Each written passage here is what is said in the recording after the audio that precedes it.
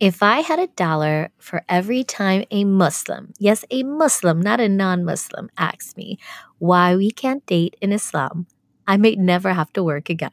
Seriously. No, but I know we have heard the answer to this question from the halal and haram approach. We get it. We get that we're not supposed to do it. But then why is most of the world doing it?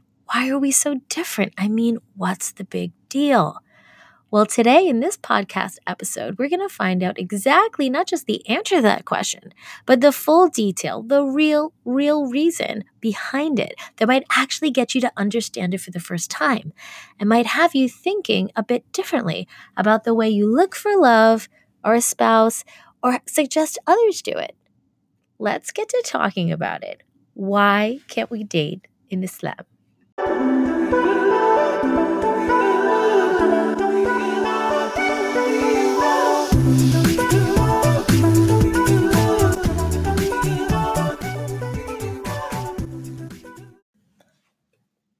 Hello, Assalamu alaikum. Thank you for joining us here at Mindful Muslimah Speaks, the podcast where we are empowering women to grow and thrive.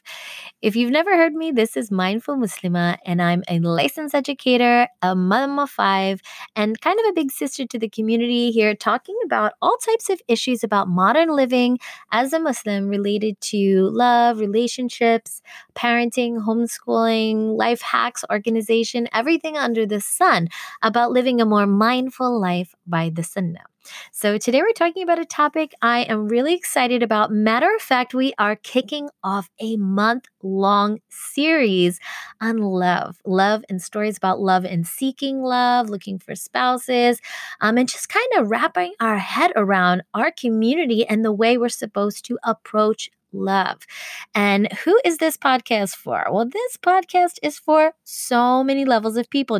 I don't want you to think it's only for people who are unmarried looking for love. Now, there are young people who truly need more information about the right way to go about things. But this podcast is also for parents because you know what? We eventually are responsible for making sure our children fall into the right hands in terms of marriage. So that responsibility means skilling up and getting educated on the right way to approach things. And lastly, you might not be looking, you might have kids, but you might know a sister or a family member who is. I mean, I don't know anybody who isn't, right? Everyone of us kind of have somebody in our life that is looking. And for us to be a resource to a loved one or a close friend, I mean, there's just nothing better. So please, like I said before, get your little cup of coffee, pull up to the table, clear your schedule for about 20, 30 minutes. I have something for you that, believe me, is one of the top asked questions of the whole community to me when people start to get super close, super personal, and want to really ask about why we can't date in Islam. So before we get into that, I did want to give a shout out to a new type of community. So what happens is I usually always give a shout out to people who listen to me on IG and who share my stuff on IG stories and whatnot. But I got kind of called out the other day. Somebody said, "Hey sis, we've been leaving you reviews on Apple Podcasts. Why don't you ever shout out any of us that leave reviews?" So I totally hear you. I did not mean to leave you guys out. So I'm just going to read a really quick review from a sister named Miriam who just gave me some love on Apple Podcasts. I want to just give her some love back and just share her thoughts. So Miriam said, "Where has this podcast been all my life? Finally, a podcast that is right on point with our community and what it's going through and gives intelligent and insightful advice. I'm so tired of these Muslim podcasts that take an hour to even make a point or that are full of useless talking. Thank you so much for all that you do. Keep doing it." And, I just want to say thank you so much, Miriam, for, leaving me. It took Miriam maybe 5 minutes to leave that review, but I mean, she didn't have to. So I just want to say thank you so much, sis, because the truth is I make this podcast for all of us as a community thinking we need resources. We need to talk about some stuff. And, you put stuff out into the world and you're not really sure if it's benefiting or how much it's benefiting. When you guys leave me reviews, you let me know that this is something that you guys want and you want me to keep making these things and they're affecting your life and benefiting. So thank you so much, Miriam. That was so sweet. And inshallah ta'ala, I'll keep working hard to give you more podcasts that are beneficial to your life and others, inshallah ta'ala. If you want to get a shout out on my podcast, you can leave a review, you can leave an IG story, whatever it is that you're just taking a step to build a village and share this information that you think would be beneficial to the community within your platforms and social media. So jazakumullahu khairan. Okay, so today's topic is why can't we date in Islam? Now, I would even maybe also add the question, why do we need to date? Or why do we think it's necessary or successful, right, in seeking love to date? So all these kind of things are looming together on this topic. And I thought I might just begin with a statistic on marriage and love and divorce, even. So, in America, since I'm here, I'm just wanted to shout it out to everybody and let everybody know in the rest of the world what's kind of going on here. 6,600, there are 6,646 divorces a day, which means there are 46,523 divorces per week. And the basic total overall, once we look at marriages, 50% of all marriages are ending in divorce. Now, some people will say that statistics have gotten a tad bit better, but if you go through the spectrum of looking at people who have married and then remarried, it's pretty much still 50% when you look at multiple platforms that do statistics on marriage. So my question back to the person who's asking, why can't we date, is why do we think dating is a successful method when majority of these marriages were the result of dating and 50% of them are not ending well? Now, I'm thinking to myself, if there was a 50% chance that every time we got in a car, we get in a car crash, would we even drive? Do you know what I'm saying? I think we'd all be walking. But if marriage is such a problem, I think it's not a problem because marriage is a problem. I would argue that it's the way we approach marriage. So now that we're all convinced that we need to just kind of look a little bit closer at dating and the method of dating in making these successful quote unquote marriages that it's claiming it's going to get us, I think we need to look a bit further into dating. And I mean, clearly the Western model is broken. All right. The statistics don't lie, but we might still be tempted to follow it. And so my wonder is why, and then kind of just wrapping our heads around why dating is something that we feel would be successful for us as Muslims in a community when we're kind of taught that it's not okay for us to do.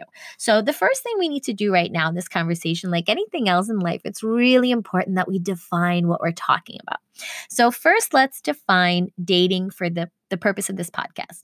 So when I say dating, I'm talking about girls and guys, starting to talk, maybe finding out commonalities between each other and, kind of sharing their dreams and desires, right? So when people think of love, they think of all those like ushy gushy stuff where they're just kind of like finding the person that's going to be with them for the rest of their life. And they have to do that by talking. They have to do that by getting closer in terms of dating, right? That sounds all good so far. No harm in that, right? But that's not all of it, is it? It's 2019. That's not all that happens, right? I mean, let's stop playing like it's all rosy and innocent. What happens after that? Well, usually after you start to get to know someone, you're like kind of feeling that they could be the one that you can keep talking to. Usually crazy internal feelings of what we believe is love start to happen. People get love sick, right? Or some type of sickness, right? Then we get super overwhelming feelings. Then we get really curious. Then we want to get kind of affectionate and act out those feelings over time and express our love. And so we get physical. And that's kind of where it all leads into, right? Well, today I want to focus on all of the outcomes. What basically comes out of that whole process and the success of it, and kind of like if it's going to work for us as a community. Now, I wish it all stopped there, right? I wish that that's where relationships went. We could just talk, get to know each other, and all that stuff. But let me tell you what happens after that, after even getting physical. And the reason I know what happens after that is because, like I said, I've been in the community at least 20 years talking to Muslims. I'm like the big sister. Everybody, comes up to me, whispers, pulls me to the side, and I have a laundry list of experiences that women have privately shared with me in the community. I have spoken in several communities across New York and even on certain platforms outside of New York. And I'm telling you, there is a huge Muslim community here if you know anything about this state. And I wish it was just in this state isolated. So I got on social media and I'm here and I'm there and I'm finding, yeah, this is a dilemma. This is something that is not just where I am. And what I mean by all of this is the majority of the relationships that we're talking about that start with dating carry on with intense drama at some level because the rules in the playing field in the Western dating scene is not the same as the rules in the Muslim dating scene and finding a spouse or the Muslim scene of courting or what have you. They're not the same, guys. What do I mean by that? Okay, let me break it down for exactly how the Western approach is a bit different than our approach.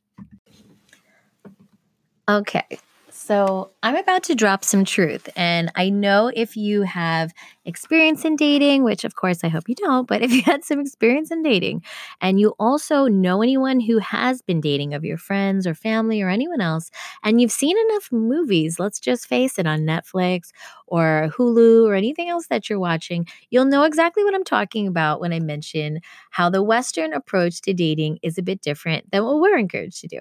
So let's just talk about the differences in a general sense. So the first one is it is totally normal for your guy or whatever that you're talking to be friends with other females. Right?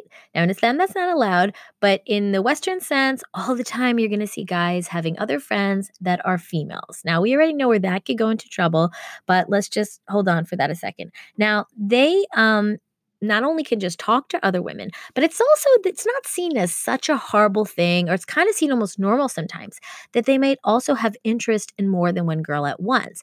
And matter of fact, that used to be the old thing where just the guys would talk to more than one person at once, but now females are kind of doing it as well. And so it's kind of this weird gray area where you don't really know if the person you're talking to is talking to someone else. Now you're saying, like, how could you not know? Well, guys, there are social media chats and platforms all over. So he could be talking to you on one platform and totally talking to 10 girls on another platform, and also having a girl locally where he lives that he's talking to, or a girl back home that he's talking to as well. So you can see the dilemma that's building here. And you know what? Men, oh, that's just talking as friends, okay? Just friends, women everywhere. It's totally encouraged for that any man in the West to just have with female friends everywhere. And I'm wondering, can any of those females maybe have a crush on them and be waswissing in their ear every day, right? So the next thing is, yeah, it's kind of not seen as wrong sometimes, depending on who you're talking to, that men can also kind of date someone else behind your back. I mean, again, how would you really know? Yes, you could go through his phone, but he could also have apps that he has locks and passwords on, or you could be slick and have two phones. I mean, I've heard it all. So that's the third thing. The next is, and for people who have children around with little ears, I'm going to say a couple words in the podcast, not totally horrible, but I do want to say right here, pause it if you have little people in the room and you're playing this outside, but I want to say a word that might not be so kosher for them. So the fourth one is men do watch porn in the West. It is totally normalized. It's not seen as anything as bad as it is in the West, in the Muslim world, but they do that. And, they have desires. And sometimes those desires can get out of control. And they've seen all types of things they might be thinking. So your little innocent conversation or trying to figure out about dating, they have seen a lot with their ears and their eyes and heard with their ears. So believe me, they're coming from a less innocent place mentally, and that's understandable if that's what they've been exposed to. The other thing is in the Western world, cheating is prevalent. Now, I'm not saying it's not in the Muslim world. We do have our issues, but for the most part, it's seen as something that happens. It's understood, and it isn't considered haram in the same way that we consider it haram. There's a different approach. I mean, in the West, you have people of all different types of nationalities. You have people of all different types of religious backgrounds. Some don't really practice their religion. Some are atheists. The accountability factor is just not the same as in our community. Okay. And let's just talk about the worst case scenario. You can get pregnant and not have anyone to take care of you if you date in a Western situation. I know Muslim sisters who have gotten themselves into that. It's not like you're going to drag him off to the imam, guys, and complain to the imam that he got you knocked up. It's not that you can go to his parents and complain that he now needs to marry you because he's gotten you pregnant. This is real life. These are not Muslims. This is a different scenario and a different outlook on how women are treated and kind of what our rights are and what their obligations are. So why are we told to avoid this practice that sounds like a nightmare, dating? Well, I think at this point, the answer should be obvious if you're just thinking clearly as a female. So I'm not talking about religious verses. If you've noticed, I haven't even thrown out hadith or Quran. I'm speaking completely to logic at this point, guys. So to me, the answer should be kind of obvious. But if you haven't grasped it yet, I'm going to totally lay it out on the table for you. Every day, us Muslims are bombarded with music lyrics. We're encouraged to go out and date and quote unquote find love, right? We see YouTube videos after YouTube video with couples and messages telling us that this is what we're supposed to do in our 20s and 30s, right? We're supposed to live it up, find somebody, have fun, don't commit, don't get married, just kind of like extend our youth and our fun as long as possible. So many plots and so many of the movies that we watch are based in like the boy meets girl, girl meets boy, they fall in love, happily ever after. I mean, we're even told fairy tales as children, all about dating and romance and doing it the traditional Western way, right? I mean, we're kind of encouraged day and night from all different angles. Except one thing. Sounds great, except one thing. The statistics don't lie, guys. The number of girls DMing me on IG and all of the other Muslim figures out there are trying to help our people. I mean, I have people DMing me in serious fits of depression, suicide over guys, like gut-wrenching, begging me for help. And it's not just me. I mean, honestly, it feels like I'm a firefighter in a town that is ablaze, and there's only one of me, and there's too many people to save. And there's just me, only me experiencing and expressing what I am getting talked about day in and day out. What about all the other people that are being called for help or getting questions or emails regarding this topic? I mean, to be honest, guys, I'm just going to tell you from the perspective of the person that has to deal with all of the drama. Dating, it kind of is full of pain. It's full of drama. It leaves women just completely unprotected. And that's the real message if you get nothing else out of today. It keeps us exposed and vulnerable and unprotected from the most basic of human rights. As females, we think the West is all modern, and I'm not knocking the West here, guys. I'm talking specifically about the practice of dating. It's glorified, and yet in its own self, their own statistics are showing the failure of this practice. Why in the world, if Allah subhanahu wa ta'ala loves us so much as his beloved creation, would he want us to endure such suffering as females and to be left unprotected? Well, the good news is he doesn't. He's smarter than us, alhamdulillah, subhanallah. And, you know, our hearts are blind and sometimes our desires are blind, but he is protecting us with sound logic. And that's why I love this deen. It teaches us to see beyond the hype. It truly protects us as women like no other deen or practice or approach does. I mean, Allah subhanahu wa ta'ala says that the believing man is for the believing woman and vice versa, okay? So the approach, alhamdulillah, of Islam is so much more beneficial for women, and let me explain how. In Islam, if no one has explained this to you before, I'm going to tell you right now so you can feel really good about where our deen leaves us as females. In Islam, the men, the good men, are not permitted to have female friends. I mean, if you haven't already caught it, guys, go back and listen to my podcast, Why Men and Women Can't Be Friends. And I don't do, again, the halal haram approach. I'm giving you approaches you've never heard because I know we've all heard those. There is a video I reference. It's actually written by non-Muslims. It is hilarious in the sense that it actually has them kind of speaking for us and proving the point for us. And you go back and I'll maybe link it below in the show notes where you could get the exact podcast where I explain that whole thing. So having friends of opposite sexes is not a good thing. It's not to our benefit for sure if the guy has female friends at all and vice versa. So first of all, in Islam, they're not allowed to have female friends. We're not allowed to have male friends. It's all even and equal, right?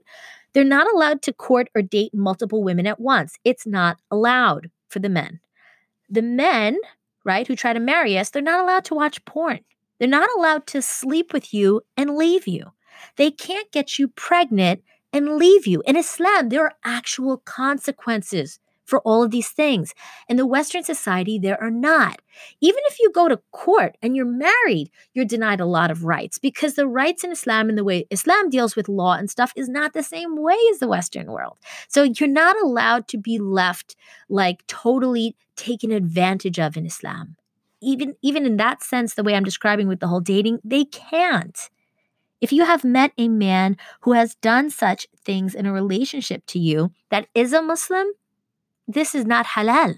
And he's not allowed to do that. And I don't know how he's getting away with it. Maybe you did it secretly, but he's not allowed to do those things to you. He's not allowed to take advantage of you. He's not allowed to be like hanging out in the club, smoking hookah and hanging out with you and chatting on the phone.